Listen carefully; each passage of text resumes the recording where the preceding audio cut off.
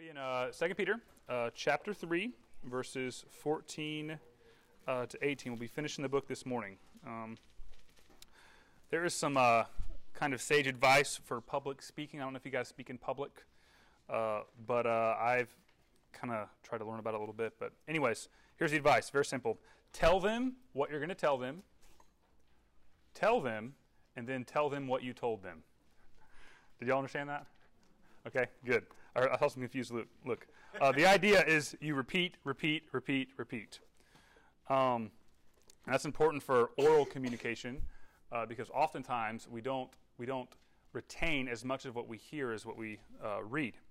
But this tell them what you told them part, this conclusion, is probably the most important part of any public communication because studies show that you remember much more often the very last thing you heard than anything else. Anyways, at the end of communication is the best time to take everything you've said and drive it home to make some clear points in light of all the things that you've been talking about. And if you've been in this class in August, you've heard me say several times that the Apostle Peter knows the human heart. He knows how prone to forget we are, how prone we are to ignore or to snooze when the scriptures are being read or taught. And so he repeats himself a lot. He knows that we need these reminders. There is something interesting to note in 2 Peter. We have not heard a command all the way from chapter 1, verse 10, all the way to chapter 3, verse 8. He's actually just been describing a lot of realities. He hasn't commanded us to do anything. And now in this conclusion, in 5 verses, we have 4 commands. So Peter is very clearly taking all these things he's been talking about for so long and making some very clear application points. So if you love it when preachers give clear and simple application, or you've enjoyed 2 Peter but really want some just tangible takeaways, or maybe this is your first Sunday and you want to hear the whole book preached again, this conclusion is for you. So let's read it. Again, 2 Peter chapter 3, verses 14 to 18. Therefore, beloved, since you are waiting for these, be diligent to be found by him without spot or blemish and at peace, and count the patience of our Lord as salvation, just as our beloved brother Paul also wrote to you according to the wisdom given him, as he does in all of his letters when he speaks in them in these matters. There are some things in them that are hard to understand, which the ignorant and unstable twist to their own destruction, as they do the other scriptures. You therefore, beloved, knowing this beforehand, take care that you are not carried away with the error of lawless people and lose your own stability, but grow in the grace and knowledge of our Lord and Savior, Jesus Christ. To him be the glory both now and to the day of eternity. Amen. Let's pray. Lord, just thank you for one more opportunity to learn from this wonderful little book and to hear just the heart of one of your apostles to us. Just thank you for the simplicity and the just importance of these truths. And I really just pray in this last few minutes we're in this book that you would write them on our hearts and enable us to apply them. I pray that in Jesus' name. Amen. So it took sleeping on a damp, smelly towel for 2 nights as my pillow to teach me to pack carefully. It was my first fall retreat as a middle school pastor, and after weeks of telling the middle schoolers what to pack, I got in a rush and overwhelmed, and I just threw stuff in my suitcase, and I arrive at Lookup Lodge, and not only does my mattress kind of smell funky, now I have to sleep on my damp, smelly bath towel. So since then I learned, you got to be careful when you're packing for the future, unless you want a really uncomfortable trip. I've likewise become very careful about reading instructions and directions when I build things. I'm not a natural builder, and I've had many house projects that I've literally had to start over, take 10 trips to Lowe's, just because I refuse to read the stinking directions. There are present and future consequences to not being careful. Sometimes you're careless when you pack and you go without for a week. Sometimes You're careless with a nail, and you break your thumb with your hammer. Sometimes you neglect one detail, and 5 years later, things are falling apart. And Peter has laid out two big realities in this book, two really central things that he's trying to get home. And they are this. First, that every person in this room is going to a day when they will appear before the Lord Jesus Christ. All the things, all the stuff on the outside, right, the covers we put ourselves under, like those will be revealed. Who we really are, right? The two realities Peter's been teaching, all right? First, okay, every person in this room, all right, every human being is heading to a day when Jesus returns and we stand before him, all right, and we receive from his hand, based on our response to him, either life or death forever. No more games. All right, nothing to hide behind, just you before the Lord. The second reality is that until that day, we are going to walk in a world that is constantly attempting to deceive us. We're going to live in a land that abounds with false Christianity and false truth. Fine-sounding arguments, things that sound nice to us, but if we believe them, will lead us to death. And so, in other words, our entire lives, we are packing for an eternal trip. And we should take care. Our entire lives, we are building something. And if we don't take care, we might lose it all. So, this whole book, with all of these colorful descriptions that you guys have seen, is heading to these 4 applications. There's really 2 that are fleshed out. But here's the point, okay? Because you're going there, take care. Because you are living here, take care. So let's see the first, okay? Verses 14 to 15. First, because you're heading there, that day when reality will melt away and you'll be found before Jesus, take care. Just notice in this whole book, Peter has been talking about the return of Jesus. Chapter 1, verse 16, Peter says that we proclaim to you the power and coming of our Lord Jesus Christ. That the center, in the center of the gospel is this truth that the same Jesus who came and lived and died will return in power and glory. Okay? Chapter 3, verse 7, this day when Jesus returns will be a day of destruction and judgment for the ungodly. This return for people who are apart from Christ, who resist him to the end, will be only bad news. The judge who has been merciful and patient for all of human history will return, and the patience will be over. Chapter 3, verse 10, this day will be a day when reality as you know it melts away. There's all this talk in chapter 3 about the heavens melting. This idea that the thing that is most permanent seeming to you right now is stripped away. But in chapter 3, verse 13, we see that for people who know Jesus, for the beloved, all of this judgment and fire is ultimately a good thing. Verse 13 says, according to his promise, we are waiting for a new heavens and a new earth in which righteousness dwells.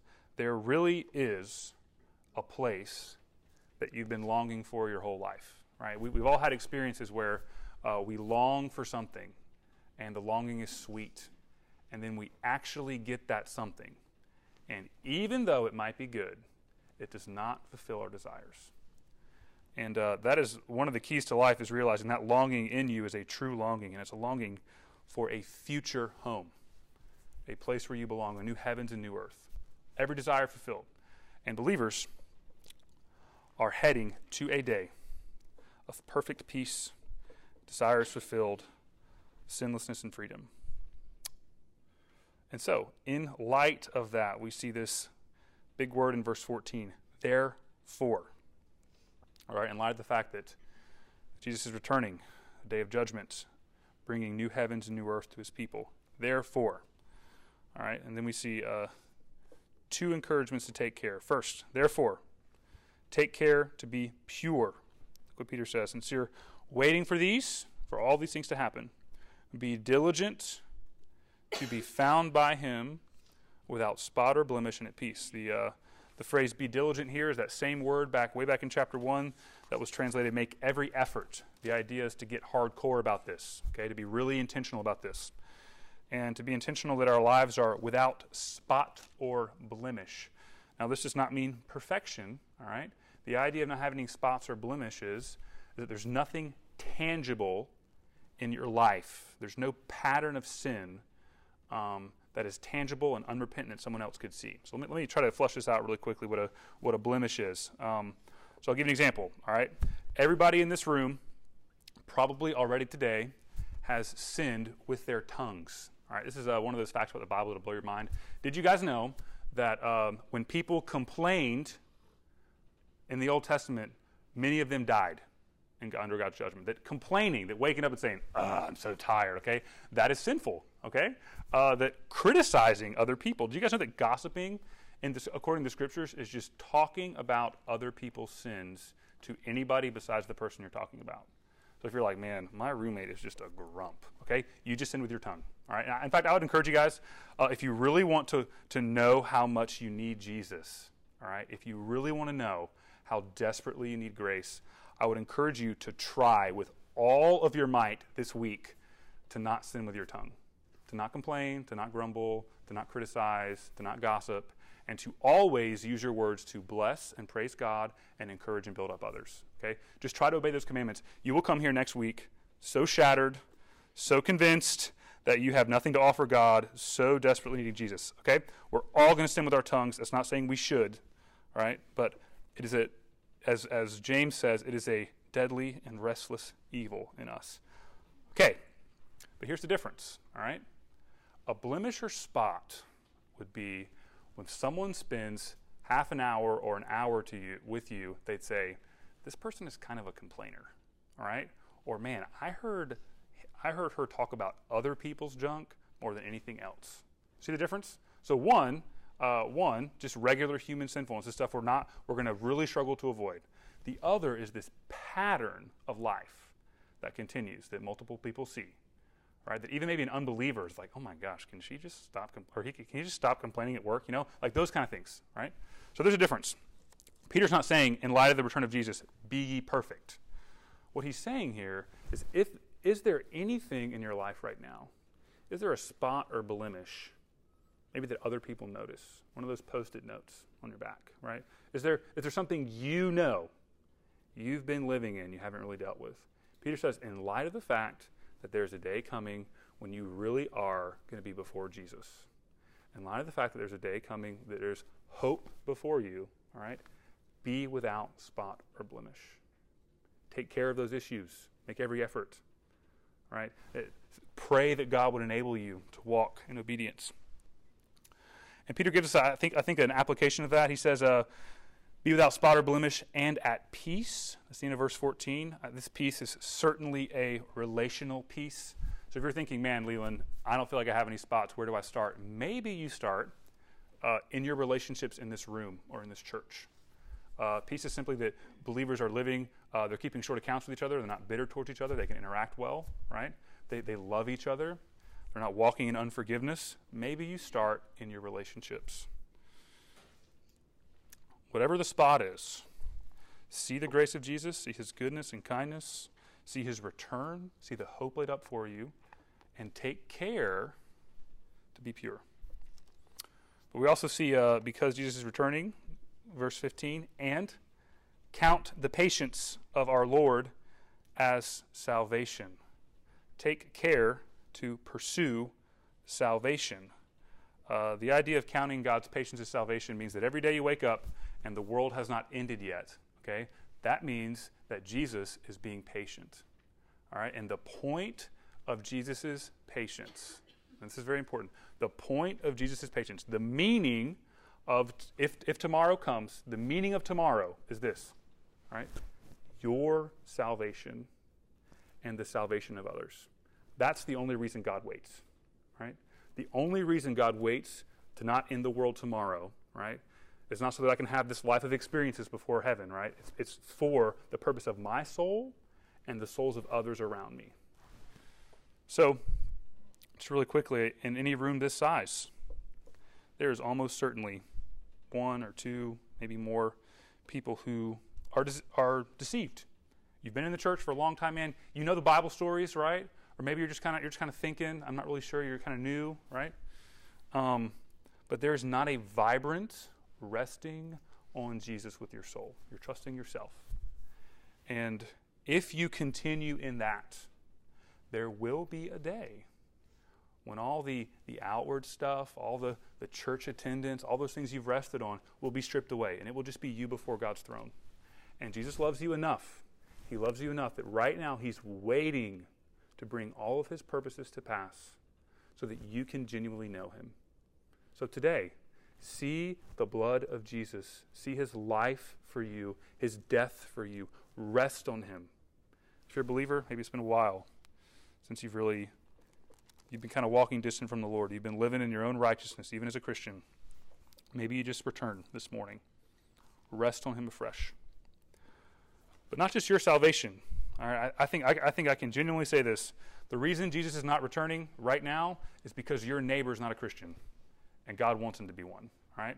The reason Jesus hasn't returned, all right, is because your coworkers are far from God, and God has willed that you go to them with the gospel, or that at least you go with them with an invitation to come see Christian community. Right. That is the whole. That's one of the meanings of tomorrow. Count the patience of the Lord as salvation. Take care to pursue salvation. Your days have been ordained not to just do what you want, but to take part in God's purposes. So, like I said earlier, we are all spending our lives packing our bags for a trip. We need to take care. But until we go there, we are living here. Peter's next encouragements are encouragements about what it looks like to live in a fallen world until the return of Jesus. There's this great little book, kind of an out there book I just read by C.S. Lewis called The Pilgrim's Regress. And in this book, it's an allegorical description of C.S. Lewis's conversion. And so it describes a man on a journey who meets all sorts of different people. And the allegory is that these are all the worldviews and thoughts I encountered on my road to God. And so this guy, the main character, first he meets Mr. Enlightenment, which represents, all the Enlightenment ideas that we should just be good and things are rational, right? He meets all these people, though, okay? Here's the point. If I've lost you, just come back here, okay? He meets all these people, and before he's converted, they're all well-dressed, they look nice, they're living in comfortable houses, things are great. The land looks really nice, like he's just kind of running around, but he's never quite satisfied, so he keeps looking. And finally he gets converted, and he finds his heart's desire. He sees it from afar, and his guide with him says, actually, you have to turn around and cross the land you just traveled, go back, and then you'll really find it. Anyways, all that being said, it's a little confusing, as you guys may notice. But he goes back through the land that he lived in his whole life. That was pleasant, that was full of all these nice people, and he finds it very different. In fact, there is one little path, a little 5-foot path. It's the only safe place. To the left are cliffs and rocks and death. To the right is a swamp. And he passes by the house of this guy named Mr. Wisdom that he used to hang out with and love. And instead of a house with all these happy people, there are 3 guys neck deep in the swamp, about to die. Here's the idea of that, if you've missed it. We walk in a world, in fact, we live in Mount Pleasant. It's called Mount Pleasant, right? Like, things look nice. People seem like their lives are together. And the reality is, in the land in which we walk, most people are neck deep in a swamp, about to die, right? You go to the left, you fall off a cliff. That's what life's like, okay? And Peter's saying, right here, again, you will walk in a world that will seek to destroy your Christianity. You will walk along people who will give you fine-sounding arguments, things that sound nice. If you believe them, they will destroy you. He says here, notice verse 15 through 17. This is probably the trickiest part of the passage, but he connects the patience of the Lord of salvation to our beloved brother Paul. That was Paul the apostle who wrote half the New Testament. It says, Paul wrote to you according to the wisdom given him, as he does in all of his letters when he speaks of them in these matters. All right, notice this next part, in verse 16, halfway through. There are some things in Paul's letters that are hard to understand. Amen, right? All right, which the ignorant and unstable twist to their own destruction, as they do the other scriptures. So what Peter's saying here at the end is, hey, listen, these false teachers that I've told you about, one of the things they were doing historically is they were taking the teachings of Paul and they were twisting them. So think about a verse like Romans 5:20, one of these great verses, where sin increased, grace increased all the more. That's a sweet verse. That means, man, if you know Jesus, even when it seems like your sins are increasing, man, his grace is increasing all the more. It's beautiful. These false teachers were taking verses like that, and they were twisting them and saying, well, if when sin increases, grace increases, let's go sin, right? Who cares what you do, right? And Peter's saying, man, these guys are twisting the scriptures. You're going to live in a land where people twist the scriptures. And in fact, don't be fooled. Me and Paul agree about this. It's not like I'm some go live hardcore guy, and Paul's like, oh no, just enjoy grace. No, both of us, we agree that the grace of God in Christ both saves and transforms. All that to say, you will live in a world here where people love to twist the scriptures and twist ideas from the scriptures. So Peter says to take care, to guard yourself, and to grow. Look at verse 17. You therefore, in light of this, beloved, knowing this beforehand, take care that you are not carried away with the error of lawless people and lose your own stability. This word, take care, translates a word that really gives a picture of a soldier on guard duty. I think of a Roman soldier with his armor, the spear. Roman soldiers were, the penalty for falling asleep on guard duty was execution in the Roman Empire. So this idea of guarding, all right, the guy staying awake, right? And Peter says, knowing this world you'll walk in, take care to guard. And notice the motivation he gives here in verse 17. He's not saying if you don't guard your life, you're going to be destroyed. He says if you don't guard your life, you're going to lose your own stability. The idea is you might be in a very healthy place now. All right, but there's the possibility you go to the right or left, and even though Jesus still loves you and he's going to help you and eventually work it out, you, for a season, are going to really mess your life up. And some people in here have experienced that. As a pastor, I know. I know lots of people who love the Lord Jesus, but who went through a season of disobedience. And one of the tricky things is when we think when we sin, once I'm done and repent, it will be over. Oftentimes, that's not the case. Oftentimes, even though God loves us in Christ, the consequences of our sins in this life continue for a season or for the rest of our lives.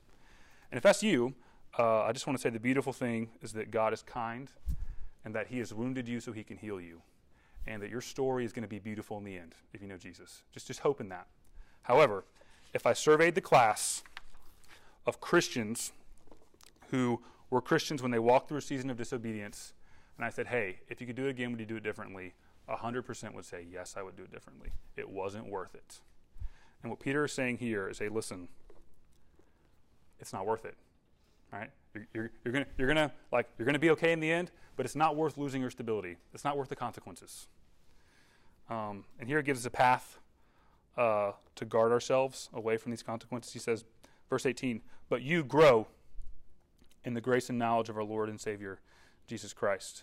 I think he's saying here's the best way to guard is to grow. It's not like you just need to, circle the wagon to stay vigilant, not do anything, right? No. Actually, the best way to guard your life is to go forward with the Lord. As we said earlier, to move to the right, to step into Christ's likeness, to not be content with where you are, right, guys? In Western culture, with comforts and comfy beds and coffee and Netflix, it's very easy to say, I'm okay, right? To kick your feet up. And Peter is saying here, the best way to guard your life is to grow. The most dangerous place to be is in a place where you are saying, I'm okay with where my heart is at. King David, just think about that. When did King David ruin his life? It was not when Saul was chasing him, when his life was threatened, he was living in a cave, sleeping on the rocks, when he was tempted to kill Saul, right? Nope. He did not ruin his life when he faced down a giant that was very scary. He ruined his life in 2 Samuel 11 when it was the time for kings to go out to war, but David just took some PTO, right? And he just hung out. And within a month or so, he had committed adultery, murder, lied to cover it up, and sentenced his family to 30 years of chaos. And again, that's a sharp warning. But the Lord warns us oftentimes for our good, right? He's like a dad who's saying, don't go play in the street. It's not worth it. Again, if you're in a place where you have lost your stability, there's hope, right? But if you're in a stable place, stay there. Okay, again, you might have asked the question in 2 Peter and now, if I'm not currently under the influence of false teaching, right? If I'm not moving to the right or the left, right? In bad directions, okay? What do I do? This passage says, grow. C.S. Lewis said this, God is easily pleased, okay? But he's never satisfied. That in fact, that first tiny little baby step of obedience you took, that first time you were like, I don't want to read my Bible, but I will, okay? God is pleased with that, right? But he will not be satisfied until the very life of Jesus Christ is present in you. And the idea of this passage is the best way to preserve your life is to continue that. You are not done until you look just like Jesus. Keep heading there. And maybe we should go back to that first little passage we studied, all the way back to chapter 1, verses 5, 6. All right. Peter lists these qualities. All right. We talked about this. I'm not sure if you were here, but we talked about this. Supplementing your faith with virtue, and virtue with knowledge, knowledge with self-control, self-control steadfastness, steadfastness with godliness, godliness with brotherly affection with love. This is the idea of these character traits of maturity in the Christian life. Maybe the best way to guard your life from losing its stability is to pick one, and by God's power, the Spirit in you, looking to Jesus to work it out in your life. I've said that before. Maybe you didn't quite hear it. Peter's given you a second chance here. All right, so we're headed there to meet Jesus. We are living here in a dangerous place. We should take care. And I could stop and pray, and my guess is we'd probably be diligent for a couple days. All right, we'd work hard, but we would miss, all right, the main power and the motivator of the Christian life, and that is the grace of God in Jesus, and this passage is full of it. Just notice Peter has only said the word beloved one time in this whole letter, and all of a sudden in the last verses with all these commands, we hear it 3 times. Verse 14, therefore, beloved. Verse 15, our beloved brother Paul. Verse 17, therefore, beloved. The truth of the gospel is that if you know Jesus, right, if you have rested your life on the blood of Jesus, exactly where you are, God loves you. Don't you know that your sins really are covered? Even when you feel them, right? Even when you feel guilty, right? Your sins are covered. He really does love you. Like you're a son or daughter in Christ. You have a status before the Father, right? He has sealed you with the Spirit. Your inheritance is imperishable, unfading, right? He really does love you. And his love covers you, even in the stumblings and the strugglings. Doesn't that make you want to love him in return? Right? That's 1 John, right? We love him because he first loves us. And the wonderful thing in the Christian life is your love for God is not something you work up, right? You receive and trust in and look to the love of the Father in the Son. You rest on that, and then obedience flows from your life. You're loved by God. And God has given you everything you need for this taking care. We will end in the beginning, 2 Peter chapter 1, verse 3. Again, great encouragement here. His divine power has granted to us all things that pertain to life and godliness through the knowledge of him who called us to his own glory and excellence. Just notice, God doesn't just love you where you are. Wherever you are, God today, in the next 24 hours, God has provided grace for you. He's provided power for you to obey him. And the Christian life begins when you begin not to trust yourself, but you trust in today the grace of Jesus is going to enable me to obey him. I'm going to rest in the cross of Jesus providing what I need today. In conclusion, if you're not familiar with George Whitefield, He is probably the most used of God preacher in the last 1,000 years. My guess is if you came from a Christian family, or if you've been converted in America, you can probably trace your salvation all the way back to George Whitfield's preaching. I'm not kidding. Literally thousands of people in colonial America, which was in the 1700s if you don't know. Sorry, I got to say that. You never know. Were converted through Whitfield's preaching. Anyways, he was a traveling evangelist, and he would preach about 3 times a day, 6 days a week. So I teach twice a week, typically, and it wears me out. Whitfield taught 18 to 20 times a week. And sometimes he would preach the same sermon at different locations, which was fine because they didn't have podcasts, right? There were no videos. Like, he can get away with it. I think, do that honestly. Anyways, one day, there's this kind of funny story about Whitfield. There's a reporter who's following him, and he has this kind of like gotcha moment with Whitfield. He's like, hey man, I've heard that sermon before. Right? You just preached the same one you preach, down in Virginia. And Whitfield looks at him and says something along the lines of this: Sir, are you living out what you have now heard me preach not once but twice? Have you applied it? And the guy pauses, of course, and he's like, no. And Whitfield goes, well, I will keep preaching it then. And if you have been a present and careful listener in 2 Peter, you've probably heard him and me say lots of different things. But I think the question this morning, as we close, is have we done anything about it? Let's pray. Lord, we just ask you would do what only you can do, and that is to write the scriptures on our hearts and enable us to obey them and to do something about them, to live in light of the truth. We just plead that the return of Jesus would just motivate us and bring some clarity to our lives. We ask that in his name. Amen.